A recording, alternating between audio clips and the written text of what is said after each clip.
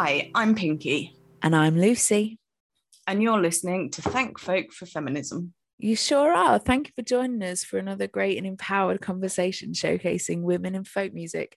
We've got a really special one for you today. I'm really excited about it. But before we hear from this month's guest, as always, like to check in with my sister from another mister, not actually related, Pinky Ward. How are you this week? I'm good. I have been busy watching and catching up on a lot of the Olympics that have been going on, really enjoying watching just so many different sports, and really heartened to see the reaction to Simone Biles and her pulling out of the gymnastics for the US team to prioritise her mental health. I thought it was a really brave and bold thing to do, and I'm really heartened that she feels able to do that. She is a true inspiration. Very much so, very much so. A powerhouse in every sense of the word, right? Because the immense pressure that she must be under, all of the, even in our own country, it's like the greatest gymnast that's ever lived. Can she get gold again? When it wasn't going well for her, everybody's like, well, what's wrong with Simone Biles? And these top athletes, they're not allowed to have an off day.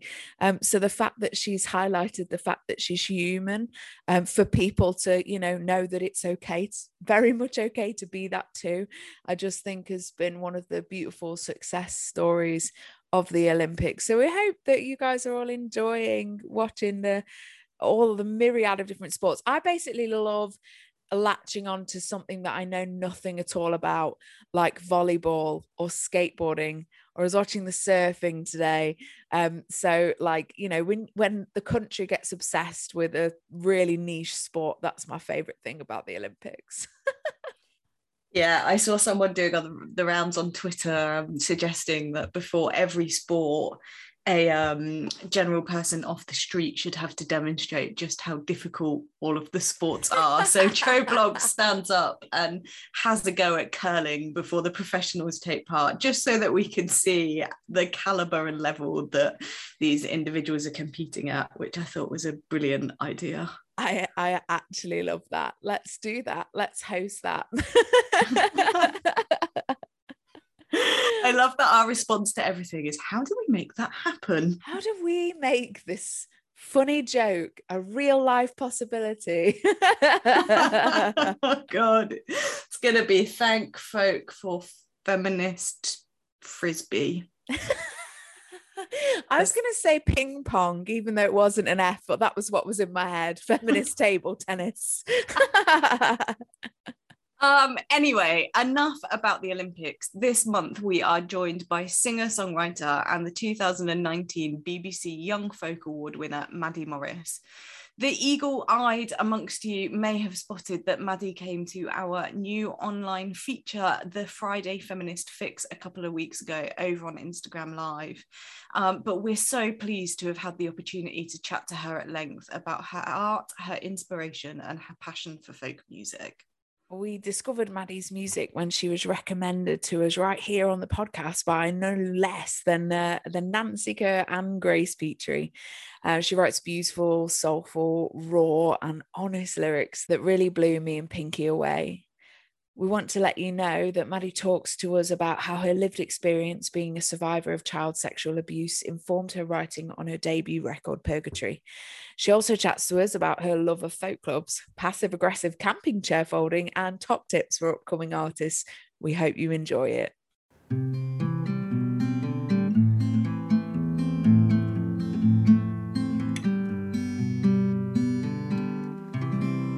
Hi, Maddie. Thank you so much for joining us. Thank you so much for having me. I'm so excited. Oh my gosh, you're not the only one. We're absolutely pumped that you could join us. Maddie, as people have just heard in the intro, you're a rising star in the folk scene right now, and for good reason. I think you're a tremendous songwriter, and to me, as somebody who's kind of a decade on from you career-wise, it was just really exciting to hear somebody who was so so just ready to speak their truth in song. So I'm hoping that today that we'll get to hear some of your roots into songwriting and all of the things that you're doing and that have influenced you and inspired you. But I wondered if, to start us off today, and I hope this isn't too twee of a question, but it's, it seems to be one that all of us have had to go through at the early stages of our career. Could you maybe tell us a little bit about what it is about folk music that spoke to you, and your route into getting to where you are now? Yeah, of course. So I had a bit of a weird route into folk music, which was that I started on my degree and I didn't really know what folk music was. So I studied folk and traditional at Leeds Conservatoire, and I'd come into folk from the kind of like Joni Mitchell, Annie DeFranco side of things. And I came to folk music because I started off by finding Annie DeFranco by looking for queer musicians when I was like 11 or 12, and her name came up and I was like, wow, this is so cool. And then kind of followed that path that ended up leading me to study folk and then come into traditional music from that way. So kind of, I think, backwards to the way a lot of people do it. But yeah, I think what I love about folk is I love the way that there are all these stories that for years people have said have no worth. So whether that's stories of women or stories of working class people. And I love that in folk music, all these stories have equal importance, even, regardless if it's a story of someone walking to a mine, or if it's a story of like kings and queens and everything, very, very different to that. I love the way that folk music gives a voice to people and gives a voice to stories that are so often ignored or not talked about. And so I think that was kind of one of the reasons I kind of fell in love with the genre, I guess. That's such a great answer. I love that notion that folk collects the stories that aren't palatable to other genres to save or savor or enjoy even. And I think as well, it sort of reflects often the way that that folk as a community can collect the sort of the waifs and strays, the people who feel a bit different, the people who have, struggled to make connections in wider society. Folk is a space where they can come, and perhaps that's because, somehow on some subconscious level, people feel reflected in the music in some way. Obviously, we've had lots of discussions on the pod about there are huge chunks of our brilliant folk community missing from that traditional song, but I guess we'll get to that stuff later. But yeah, I love that answer, and I also didn't grow up with traditional music at all, so I can really resonate with that, just being captured by stories. Just sort of, it was inescapable, the tales, and I couldn't believe that there were just these great yarns that I'd never heard before. And it sounds like, as a songwriter, that's something that perhaps you reflect on and feeds you. I don't know. Yeah, definitely. I think one of the things that's so wonderful about folk music is I think this way, and I think a lot of it comes from the kind of folk club approach, which I love, which is someone can literally walk off the street and they have a floor, whatever that floor is, for 3 to 10 minutes, and it doesn't matter where they're from or what their background is. And I love that feeling that actually everyone's voice is equal. It's one of the things that I think's so cool about going to folk clubs and seeing these singers that you've listened to for years, and they're getting supported by a floor singer. And that thing, I think that's one of the things that a lot of the music industry is definitely missing, is that everyone who has a song to sing, regardless if that song's going to be sung, beautifully and polished, or if it's going to change keys, 10 or 11 times unintentionally, all of them sort of have equal worth, and there's importance to all of them. And I guess from sort of a political level, that's something that's always really drawn me to folk, is that it's kind of a mixing pot, and it takes everyone's stories and kind of amplifies them, and that's something that I love, and I think is really beautiful about it, I guess.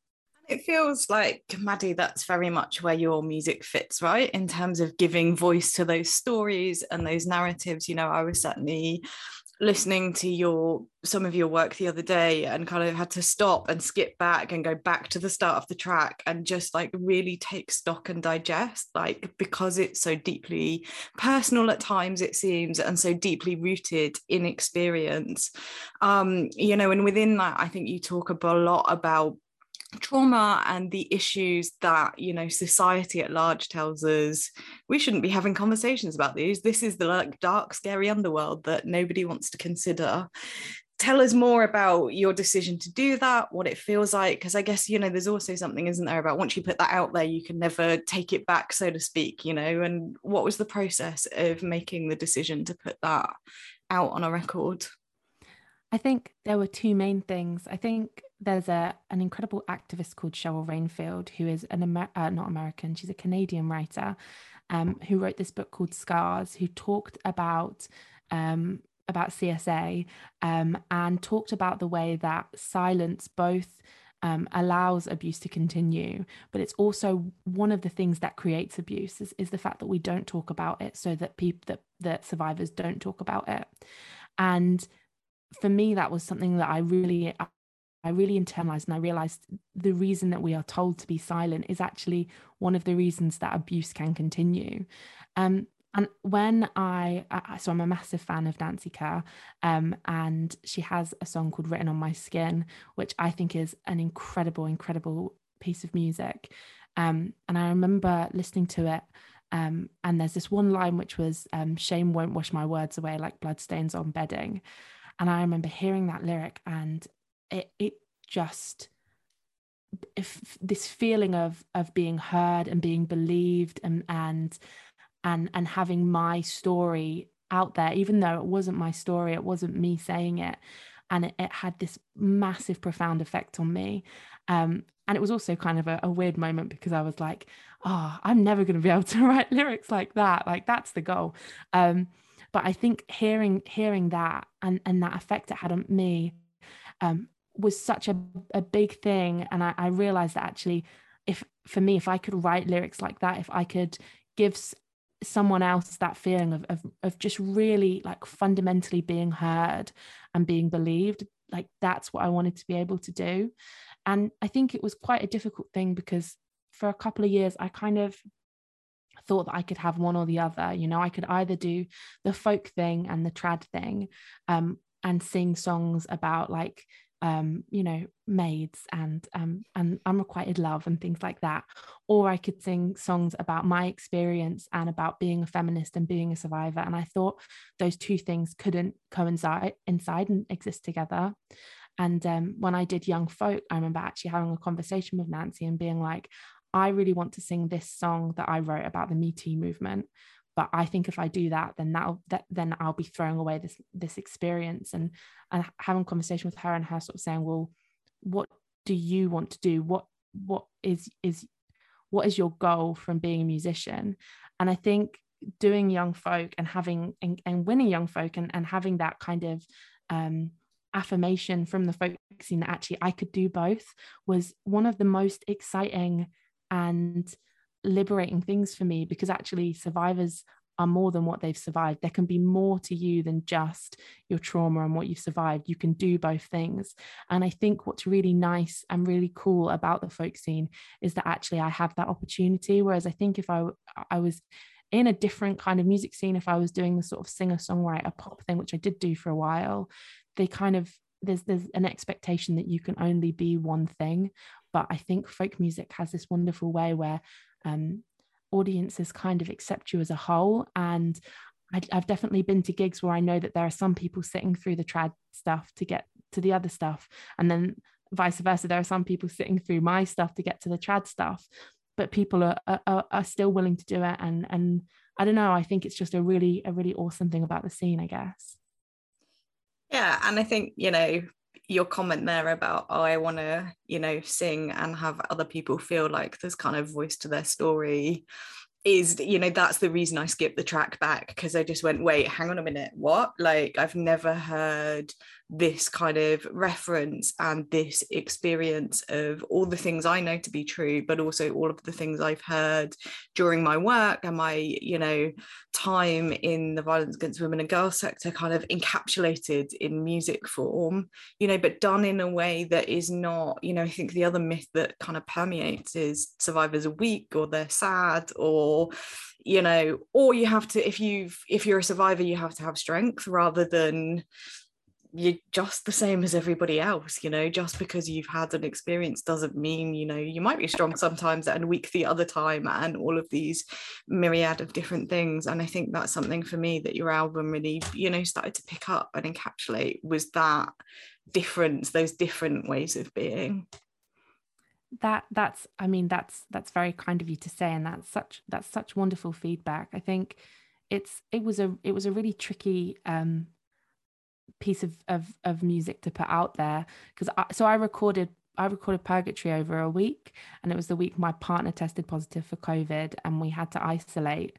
And it was like when everything sort of all kind of, I'm not going to swear, everything all sort of went to, you know, downhill in a very short period of time. And I was supposed to have these like festivals I was going to, and it was my last couple of weeks of my degree, and it all disappeared. And I think one thing that is the case for a lot of survivors of sexual violence, including myself, is that when things get bad, when routines are broken, it can all feel very dark, very, you know, you can feel very lost. And that was definitely my experience. And I needed in that time to be able to remember that actually I'm still a musician and I can still do things, even if I was stuck in this tiny little flat in Central Leeds, which, you know, was kind of a weird experience. But I think it's been really wonderful to hear stories and to hear from people that actually there's stuff that I've said that resonates with them. And I think what's really special for me about it is firstly, as an individual who's going through sort of their own journey of being a survivor and working out how that fits in my life as an adult. It's really wonderful firstly to hear actually other people have similar experiences, you know, other people who are survivors struggle to do things like brush their teeth, or, you know, take out the bins, or whatever that trigger might be. That's really, really validating for me, but also to hear that actually there is worth in talking about these things, because I've had it you get a lot of people being like, you know, well, that you know, that those songs you write, you know, they're pretty dark, like, and sometimes that is definitely true, but I think it's really wonderful to hear that I guess people actually, I guess, see the reason to do it and find it validating, because that's kind of why I started writing them, I guess, in the first place. I don't know, but so thank you, that's really kind of you. Yeah, I guess there's also something, isn't there, about, you know, art reflecting life and life reflecting art, so to speak. You know, when whilst music might be dark or difficult, I think there's a real power and importance, you know. And I think what you touched on there really reflects kind of my experience as well, and I think other people's experience. You know, I've worked in the sector, you know, and worked specifically with sexual violence for a really long period of time, and yet never ever spoke about my own status of being a survivor in a particularly public or open, direct way. And it took me ages to kind of unravel what that was about and where that silence was coming from and whose it was, you know. And as you say, I think there is that kind of power in the more people stand up, you know, and that's the shift of the Me Too movement, isn't it? The more people that can just say Me Too without having to give any further information, the more power we've got to people to, you know, start to change, I guess, and shift culture. You know, this is a really powerful conversation to be party to, and Maddie, it's so interesting that you're you know, that what drives you is you know, people can often reflect, can't they, that like, you know, you write them for yourself and the audience, you know, choose to like them or not. But I love that it's coming from a place of actually wanting to go out and hold people's hands through the dark bit and say like, hey, I'm there with you, or I've been there too, or, you know, whatever it is in that particular song. And just think that's a really powerful thing to do as an artist, and I think that artists listening to this could learn a lot from that place of giving that your work is coming from. That's very kind of you to say. I think it's really tricky, and I think and maybe this is just my experience as a writer, but I think everyone has these songs that are innately within them. So I spent a lot of time at uni trying to write like a child ballad, like trying to write the songs that the other people could write and write so beautifully. And I think I spent a lot of time feeling quite ashamed of the music I was writing, actually, because I'd sit down and be like, okay, today I'm going to write like a proper like boy girl ballad, and it's going to be so good. And that was what I aimed to write. And then I'd come out with these songs that definitely weren't that.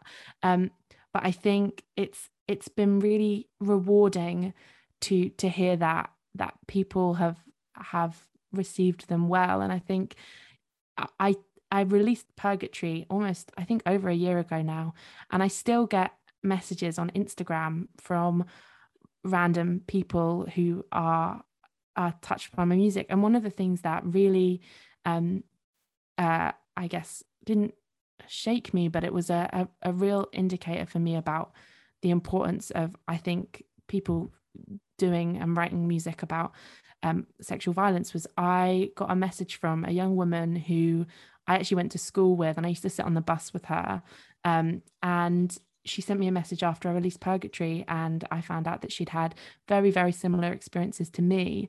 And whilst we were both, teenagers traveling on the bus to school together, we had a very, very similar experience at home. Neither of us aware that actually so close to us there were people who were going through the same thing. I think there is this belief that particularly sexual violence towards children is very few and far and in between. It doesn't happen. And I think that is an active thing because people are so uncomfortable with it. And of course people are. It's an awful, awful thing to think about.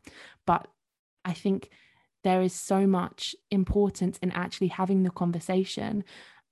I've been really, I guess, shocked, but also not shocked. I don't think I've had any conversation with a woman or a non-binary person who hasn't experienced, violence to some extent. And I think that's one thing that really shocked me, is actually I don't think I've had conversations with anyone who hasn't experienced some kind of had some kind of experience of feeling unsafe due to male violence.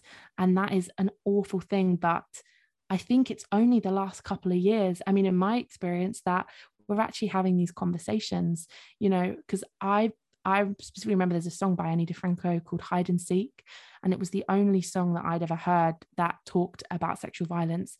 And I listened to it on repeat when I was like maybe 12, 13, because it was like the first time that I'd heard someone talk about sexual violence from the first person, talking about it being them. Whereas all the other times I'd heard sexual violence being talked about, it was like, this happens to some people somewhere, opposed to this has happened to me. And I think that that's kind of one of the reasons that the folk scene and the folk medium, I think, is such a helpful place for these stories to be told, because it folk innately, I think, is about telling stories, and it's about having conversations and creating music that maybe wasn't always listened to and wasn't always about things that people didn't always seem to care about. But yeah, I don't know if I've just gone off on one there a little bit, but I'm sorry if I have. No, not at all. I think everything you've said is massively important, Maddie. So Maddie, you've talked and told us a little bit about massively important, powerful responses from people who've found their own stories in your music and enjoyed it. And you also had that really fun little reflection about how some audience members are sitting there waiting for you to sing a traditional song, and others are sitting there waiting for your original material. And I'm sure there's plenty of people sat there captivated by both. But I wondered if for people who haven't listened to Purgatory, you know, everything that we're saying, it's a massively powerful record. I feel like it's I tried to listen to it while I was decorating my front room, and I had to sit and stop, because you have to listen to it. It's not an album, at least in the first few listens, that you can absorb, while I found that I could absorb while doing something that was completely you know, not listening. It felt like you were in my room trying to tell me something really important. And I guess my question is, you know, that sometimes people find it really hard to engage with music or any kind of art, actually, that's challenging. You know, we've all heard those terrible things that people say, you know, about folk singers generally and folk music generally, that, you know, like, oh, you know, oh, all I need is a beat, mate, or whatever. You know, there's value in all of that music too, but, you know, or, you know, why does it need to be political? I don't think I've got time to explain this one, my friends. Maybe I'm not the artist for you, etc. So I'm wondering if you'd ever had any sort of like, or any awareness of any negative feedback or difficulties, or ways that you hold the audience's hand through moments you know might be hard for them to hear. That's a really good question. So firstly, I'm a massive advocate for content warnings, and I think it's sometimes I know of musicians who aren't fans of content warnings because they're there to shock, and they want their music to shock, and in some contexts I can see the power to that, but to me personally, I have been to gigs before and been like, oh my goodness, like, and I think it's really important that we safeguard audiences. And so I'm always a big fan of, instead of well, firstly, I don't tend to be like, oh, and the content warnings for this song, and sort of reel them off, because it's just not great. I feel like I like to sort of create the space at the beginning where I'm like, if you want to like step out, I'm not going to be offended. And I'm very, very used to people stepping out in my sets, and it's always really important to me to actually, for me, I think that's kind of, I think some people could get offended by that, but for me that's actually a really, not a nice thing, but it's helpful for me. And I think it says a lot about, I feel grateful that I've created a space where people feel like they can go without me being like, oh, you know, they don't want to listen to my song, because you have to be in the right place. And I think that's something that I do feel really, really strongly about. There's also the other side of the coin, which is I've had people being like real which is fine. I mean, so my first festival I did with Sidmouth, and it was amazing and so exciting. And I slept in a tent for a week, which I'd never done in my life. And it was terrifying. And I performed on the young person stage, and it was my first year of my degree, and I could tell everyone I was playing Sidmouth. It was so exciting. And I did this set, and there was a guy in the front row on like a little put-up chair that he bought himself, and I did 3 unaccompanied songs. It wasn't a trauma song, it was just a political song. And it was a version of Which Side Are You On, where I'd written my own verses. And I got through the first bit of it, and he like stood up and he like aggressively shut his like put-up chair and like stormed off. And for some reason, that is actually my favorite moment of that festival. I don't know why, but for me, that was such a validating thing. Because actually, if me singing about being like queer, or I can't remember what it was, I think I was singing about like poverty or something, if it affected him to the extent that he had to aggressively shut his fold-out chair, then that was definitely a conversation that needed to be had with him. And maybe I'm not the person who got to, you know, finish that conversation with him, but I'd rather it be me than like, I don't know, I imagine like a daughter or a granddaughter who has tried, I imagine, you know, tried to have this. I mean, I've had a lot of conversations with this guy in my head, as it's very clear, you know, but I think that response is something that you kind of just have to laugh at. And I think it does happen. But I you know, and another experience is that one of like, you know, I've been to folk clubs and had but is it folk? And my response is always, well, like I paid $9,000 a year to be able to say, yes, I think it is. And like, that's, you know, but it's all part of it. And I think it's one of the weird and wonderful things about the folk scene is that everyone, like, I think people are so comfortable to tell you to your face. And I I would prefer that. I'd rather have that conversation with that slightly angry guy at the bar who's like, well, I don't think it's music and you need to listen to this person, this person, this person. I'd rather have that conversation, and that conversation be had with me, than like someone who's you know, just coming into the scene and maybe doesn't have a thick skin. But you know, it's a really interesting thing, and I think it's one of those things that, again, I look at as a very kind of affectionate thing about our little scene, that people do that, because yeah, you just have to laugh, don't you? The image of the angry folding of the chair is it was gonna so stick folk, with wasn't me. it? Yeah, exactly. It would only happen at a folk festival. But I think it's that thing of, you know, art doesn't always have to be easy. And, you know, having watched, you know, a few videos of you live, unfortunately, look forward to, you know, a non-COVID time in the future where we might be able to actually watch you live. But, you know, I have a feeling that people leave your gigs actually feeling very uplifted, just the warmth that you're giving out, you know, in this conversation. That's the thing, isn't it? It's going back to what you were saying about being a whole person. Some of these songs might talk about very specific, very difficult topics, but you as a whole person are so much more than just those songs and those moments. So yeah, thank you for sharing your reflections on people who just aren't woke enough to deal with it. Yeah, and I think that brings us in right to a question about inclusivity and what that means. You know, your Twitter handle is just phenomenal as queer feminist. I'm really sad that you got there before me, actually. I'm wondering how I can pay you enough money to take it from you. But you know, you're clearly a woman who, you know, bucks those outdated and unhelpful stereotypes about what female folk music should be and what, you know, women can raise their voice about or talk about. What does it feel like, beyond the angry men slamming their chairs up?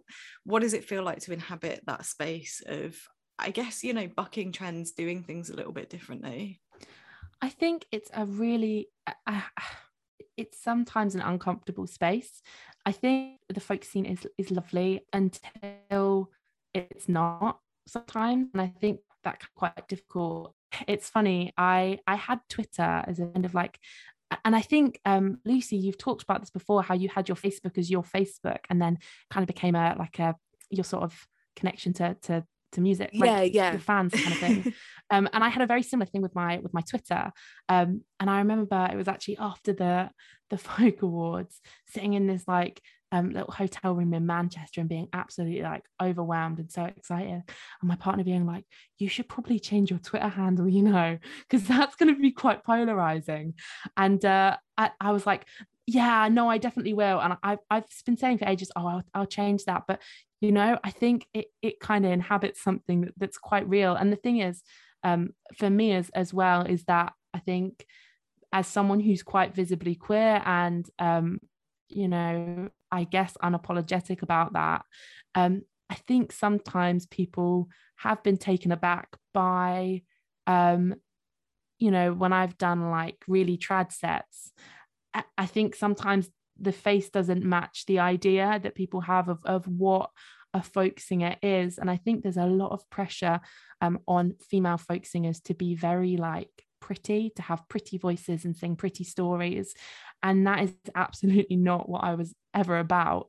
And I think it's really interesting because I don't think, and obviously I've not experienced being a man in the folk scene, but I don't think there's the same pressure on male folk singers and male folk performers to have palatable sets. You know, I've definitely gone to gigs with male folk musicians who sing, you know, like 10 murder ballads, and we love it. You know, we clap at the end and it's great, and it's a really great night. I think it's really interesting how when the space is inhabited from a survivor's voice opposed to an onlooker's voice, how audience reception can change. And I don't really know why that is, and I imagine there's a whole thesis there somewhere. But yeah, I think it's just, I don't know, I think the folk scene's really, really cool and really, really accepting, and it is difficult when you find those little pockets of it that maybe aren't like that. But that's the case in, I guess, any genre. I couldn't agree with you more, that notion of palatable and what it means to think about your set. And I'm sure I'm not alone as a female musician of having people comment on, oh, that's a lot of sad songs, that's a lot of angry songs. You spend a lot of time thinking about really, heavy stuff, don't you? Aren't you ever happy? And I don't know that, male folk singers who also write political music or music that's kind of reflective of society around them are kind of held to that same thing. I don't know, maybe we should ask some. Maybe that's actually the next step for the podcast, to explore that and to see if there's any truth in it. But I just feel like when I've been to those sets, because I love those artists, actually everybody's just fired up by their passion, because they're like, I don't know, a red-blooded dude and the music's awesome and all that kind of stuff. And obviously, women aren't kind of supposed to inhabit that I don't know what space you'd call it. I was going to say a ragey space, but that isn't what it is. But that space where everything means something. And some artists are beautiful and brilliant, and this is across all gender spectrums, and don't write songs that have these they don't write songs that have this kind of like deep meaning that an audience would potentially yay or nay to. Perhaps it is the songs of unrequited love, like you said earlier, or it's just all a little more palatable, in inverted commas. I think what you're saying is so valid. And I think one of the things that I've encountered is, so when I started singing and I started doing music, it was very much like, oh, I'm a singer-songwriter. And I quite quickly, in my very sort of little music scene in Bedfordshire, which is where I grew up, had this reputation of being like a political singer, which wasn't how I identified myself at all. And I realized, and I kind of took it on because like I loved Ani DiFranco, and I was like, yeah, I'm a political singer, that's what I am. I look back now and I listen to the songs that I was writing when I was 13, 14, and they weren't political. They were just the songs of being LGBT. And I think what's really tricky is when you are, in my experience, when you're queer, your identity is politicized for you. So it's not just a love song. It wasn't ever just me, singing about, fancying someone. It was like this big political statement. And I hope that isn't the case now in 2021. But I think there is definitely something there about how when women or when queer people, that it's almost by default seen as a big political statement. And sometimes it is, but sometimes I think it's just this interpretation that if someone's speaking about their experience and their experience isn't, picket fences and joy, that it's this big political statement. And I think that's sometimes a good thing. And I'm a massive believer in personal as political. It's kind of like the basis of the music that I write. But I also think it's really interesting about the way people's identities and the way they just go through life can be politicized, and how you can also then be criticized for that. Why is your music so political? And it's like, well, I live as a queer woman, so my entire identity has to be political so that I can like go to the shops and buy cheesy Wotsits or whatever it is. Do you know what I mean? Like it's just the reality of existing in in a queer body or in a space at all, I guess. Yeah, and I wonder if there's something within that about that being something about being a part of a minoritized group, and I think the word minoritized is really important there, because actually we know women make up more than half of the population, right? We're 51% of the population and men are 49. We should have the power, but we don't. And so therefore, when you speak from that experience, or you speak from the LGBT experience, it is something about speaking from that place of not being the status quo. So one of the things I always talk about, and find really annoying, is the fact that I feel like I'm always coming out. I'm never going to stop coming out. We talk about it as a one-time thing, but it's not. It's a continual process. But we don't have the same thing with people that are heterosexual. When we don't, we always ask young people, oh, is that your girlfriend and your boyfriend? But all of those assumed kind of norms still exist and take place. And so I think you're right, it is getting better. And at the same time, I sort of think until we get to a point actually where we just stop assuming people's sexuality is the default norm, and until we stop assuming that somebody's gender is, the same as their physical presentation in some way, shape or form, and that we can somehow inherently read what that is and what that should be, then we're not quite there, but at the same time, I guess you talked about when we did the live, I guess, and even earlier in this, those shifts of like when you were a young person, Googling, queer or lesbian musicians and Annie DeFranco coming up. And actually, when I went to school a decade before you, it was under Section 28 and we weren't even allowed to talk about that. So I was 16, 17 before I even had the language to explain that my sexuality was in some way different. And I guess that's where all of that personal political stuff also plays in, right? But how do we, I don't know, it's a big question, probably can't answer it on a podcast, but how do we get to a point where it isn't a political act in many senses, it is just mainstream? No, exactly. And I think it's such, I mean, you've put it so well there, and it's such a big thing. I think what's really difficult is I think sometimes people, in their eagerness to prove how accepting and how wonderful they are, and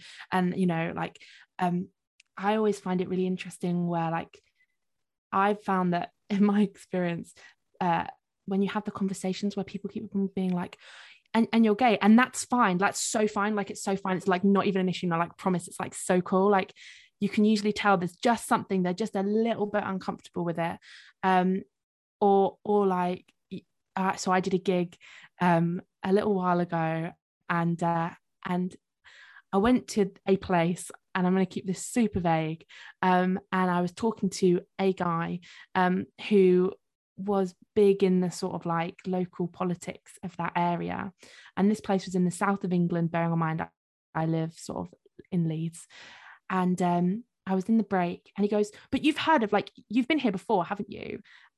Talking about the location I was in, and I was like, no, I haven't actually, like it's been really nice to sort of to look around the area. He was like, no, you have, you've been here before, you know where this is though, you must have heard of said name before. And I was like, no, I actually, I haven't, but I'm really, really excited to be here. And he goes, but we have a Pride event every year.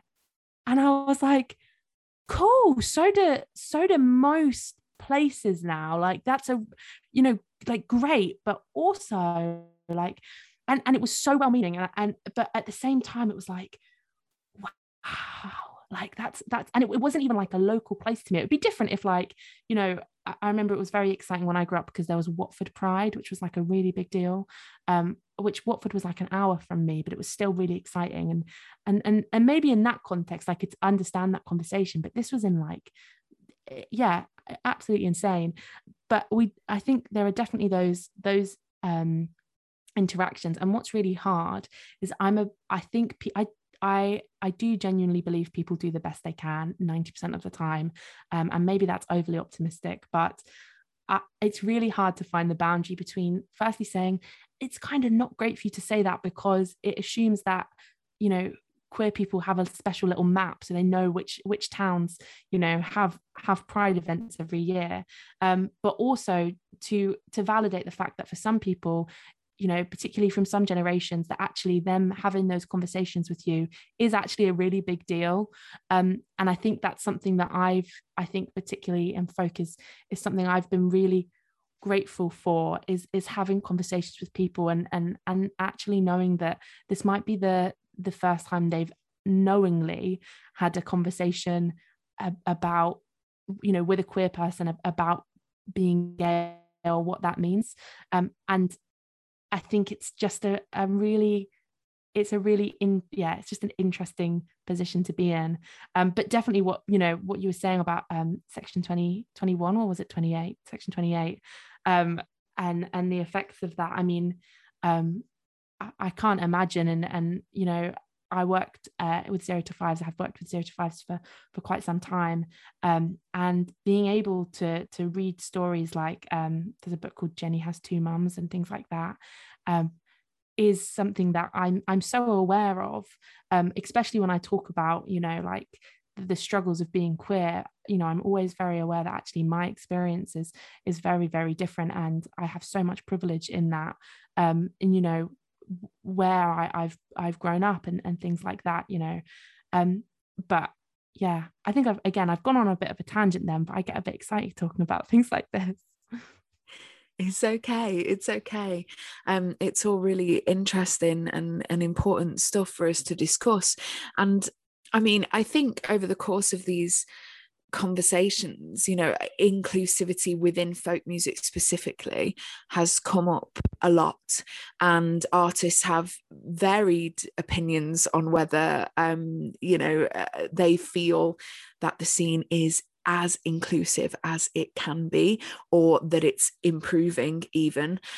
So I wondered if you sort of had any reflections on that, or things that you might, you know, and if you feel that the scene isn't as inclusive as it can be, which is absolutely an opinion we've explored before, so you won't be alone.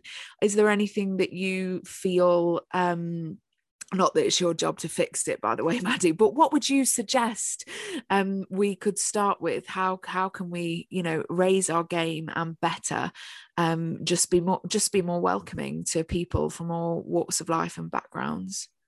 I think it's a big question, and I think the first thing that I am very aware of is how white lineups often are, and that's definitely something that needs to be really, really looked at and thought about, because it's something that isn't really okay in 2021 to have all white lineups, and it's just something that I think promoters and venues, but also, you know, artists, we need to hold ourselves accountable. So if we're playing on an all white lineup, it is our I think our role as white people to say this shouldn't be an all white lineup, and that's not okay.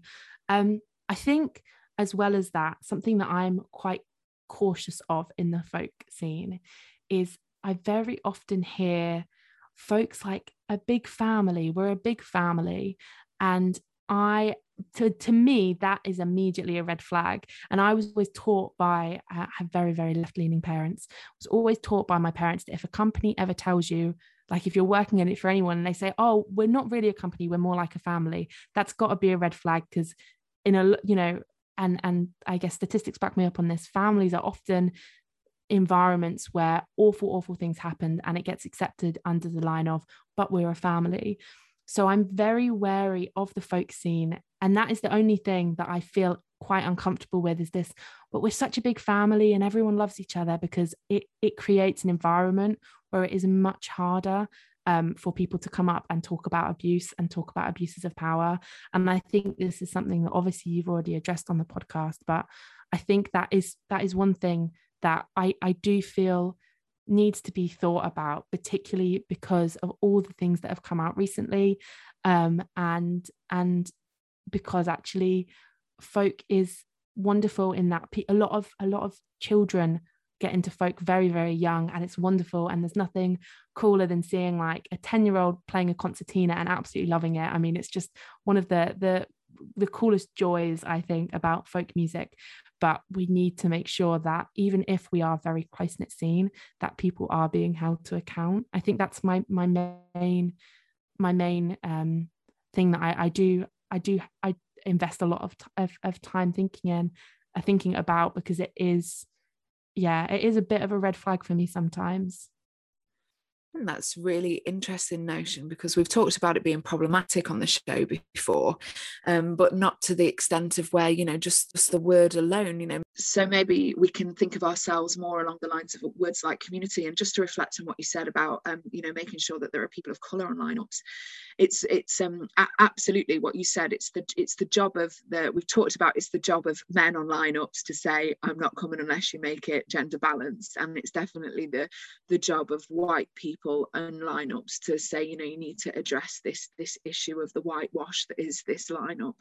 And it's sad, isn't it, often, because artists are caught between this issue of, I need a payday, especially after COVID, and I want to stand up for my fellow musician. And so, you know, we need to make sure that there's openness to these suggestions, or, you know, these demands, really, that people in power and people in majority have the ability to change, most definitely. So I think they were fantastic answers, Maddie. I think both absolutely are things that we could just start with right now. Why wait? Let's crack on. So I've got to feel like just one more question, but yeah, Pinky, go for it. Yeah, and I guess, you know, it's a linked question to that last one, really, you know, but thinking about the issues with the industry and the good bits as well, what advice would you give to other young folk musicians who are following in your path, maybe a few years behind you? I think this is probably a weird way to put it, but just ignore the folk police. We talked about the folk police a lot on my degree. It probably came up once or twice in every lecture, and we always talked about this idea of, we had a very particular guy in a high-vis jacket saying, that's not folk enough, that's not folk. And I think something that I wish I'd internalized more. It took me a really long time to release any music. I mean, I've been doing folk for a really long time, and it wasn't until I was just like, you know, I'll just do it. What's the worst that can happen? And I think that's because there's a lot of pressure. But I think, yeah, my main piece of advice, also to myself as well as other people, is just to allow yourself to create the music that you love. And sometimes it will fall very, very neatly into the niche of folk music, but there's always going to be that guy at the bar who tells you that's not folk music, and you just kind of have to learn to be like, okay, cool, like, that's great, thanks for your input. Like, I think that's a really big one. I think the other thing that another piece of advice, I guess, would be to apply for everything. I think I was really lucky, and I got the Alan Surtee grant when I was 19, 20. And that was the first time that I'd really applied for things, because I was so sure there was absolutely no point. And I'm still shocked every time I apply for a gig and get it. And I think forcing yourself to have the thick skin to get rejected from things and continuously applying for things is also something that I wish I'd done a lot more of, because it feels awful when people say no. But once you've had your first, I think about 80 rejections, it stops feeling so bad, and it just becomes like cool, delete that email, and then you move on and you apply for the next thing. So I think that would be the other things, to just put yourself out there and kind of get used to rejection, because I feel like it's a big part of being a musician, but it does get a lot easier. Fantastic advice, because, you know, the folk police, absolutely brilliant. Yeah, the thing is, I would like to say that they don't exist, but I think that they do. I think it's like a mafia type organization, like an underground gathering of people that are they somehow just know what folk is. But of course, you know, the rest of us know that it's this like tremendously wide, even bigger than an umbrella. It's like a tarpaulin that covers so many types of different music. And I think you're right, that reflection on just kind of keep throwing yourself out there to opportunities. It's about saying yes, I think, isn't it? And, you know, not to the point where you're like work to the bone for no money and no benefit, or put yourself in situations that you don't feel comfortable in, but about, you know, taking a leap and saying, as you say, like, can I come and sing a floor spot at your club with a view that you might consider me for a support or more, etc. So I think they're both very practical bits of advice there for people. Thank you, Maddie. Yeah, no, absolutely. And yeah, I think as well, this is my last thing, but I think it's so cool that there is so much wonderful folk music that can be listened to. And I think listening to people like yourself, who kind of just create music that is so, I don't know, important, I think. And I just, yeah, it's been so wonderful getting to talk to you both, because I'm very much in awe by both of you and what you both do. So thank you so much for having me. I was very, very nervous and very, very excited. So it's been wonderful to get to sort of chat and also to be listened to. I think it's a really validating thing to get asked to to talk on this kind of platform, and I'm very excited to see my name next to all the very cool people that you've had on my little podcast, and send screenshots to my granny. So yeah, that's what I'm really excited about as well. But thank you both so much. Oh, please do send those screenshots to your granny. That's so lovely. No, it's been great, Maddie. You know, I'm sure our audience will agree. You speak so passionately and eloquently about pretty much everything, and it's been a joy to chat to you. And just before you leave us, 2 things that I wanted to reflect on. It's very rare, actually, so far on the podcast that we have people talk about how much they love just going to a sing around and finding music in that way. And I think it's quite trendy, perhaps, in the scene right now to sort of dag on folk clubs, because, you know, obviously they're run by volunteers, not big organizations that might be kind of, you know, more aware of issues of inclusivity or accessibility or any of that stuff. And so, of course, as we all know, or everybody that's ever been to a folk club knows, they can vary in what you can expect when you walk through the door and don't necessarily know what you're going to get. But I just think that's really wonderful to hear such a young and emerging artist to talk about the strength of that grassroots element of our scene. And I think it'd be lovely to explore with you, you know, in a future time about how we could you know, inject more goodness into those spaces with your passion for them. And the last thing that I wanted to ask you is, obviously COVID has put pay to so much stuff, but is there anything that we need to keep an eye out on? Where, you know, are you going to be touring? Can people come and watch you play? That's a really good question. So there are some exciting things coming up. I'm talking in a podcast with Miranda Pinachancia, who is a incredible sexual violence activist. And I'm really, really excited. And we talk a lot about some of the stuff we talked at the beginning of this podcast in a lot more depth from the looking at it from the activist side. So I'm really, really looking forward to that, and that's something I'm looking forward to. I've also just started recording a proper EP in a proper studio with the lovely Pete Ord, and I'm really, really excited to get some trad stuff recorded, because I have absolutely no trad music that is actually out, which is really weird because I never thought it would be that way around. So I'm really, really looking forward to that. And when everything becomes normal again, I have a few festivals booked, so I should be playing at Towersey and at Cropredy and at Hartlepool or Hartlepool, and I'm too dyslexic to know which one it is, and Kimpton, and I'm really, really excited for those. So fingers crossed people keep wearing masks and getting vaccinated, and we can hopefully do those folk festivals. Yeah. Oh, fingers crossed. And I reckon I might have to drag Lucy on a trip M1 northbound up towards Leeds direction when you next get a gig going in your fine city as well. So do keep us posted. Definitely. Oh, but thank you both so much. I've had so much fun. This has been the coolest conversation I think I've had in a really long time. So thank you both so much. Take care, Maddie. Thank you. Thank you.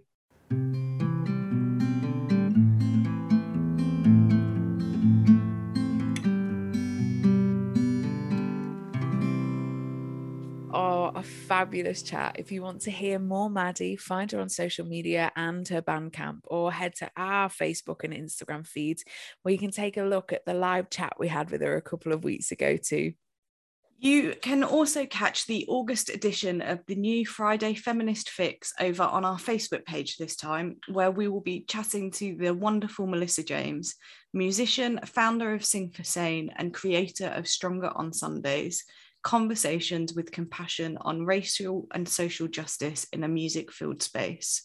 Join us for half an hour at 6:30 p.m. on the 20th of August. Now, as for next month's podcast, I'm actually due a tiny human just before TFFFFFF is due to come out. So we're going to take a month's hiatus, and we'll be back with you in October for more fun, fierce and uplifting chats. So till then, you guys take care.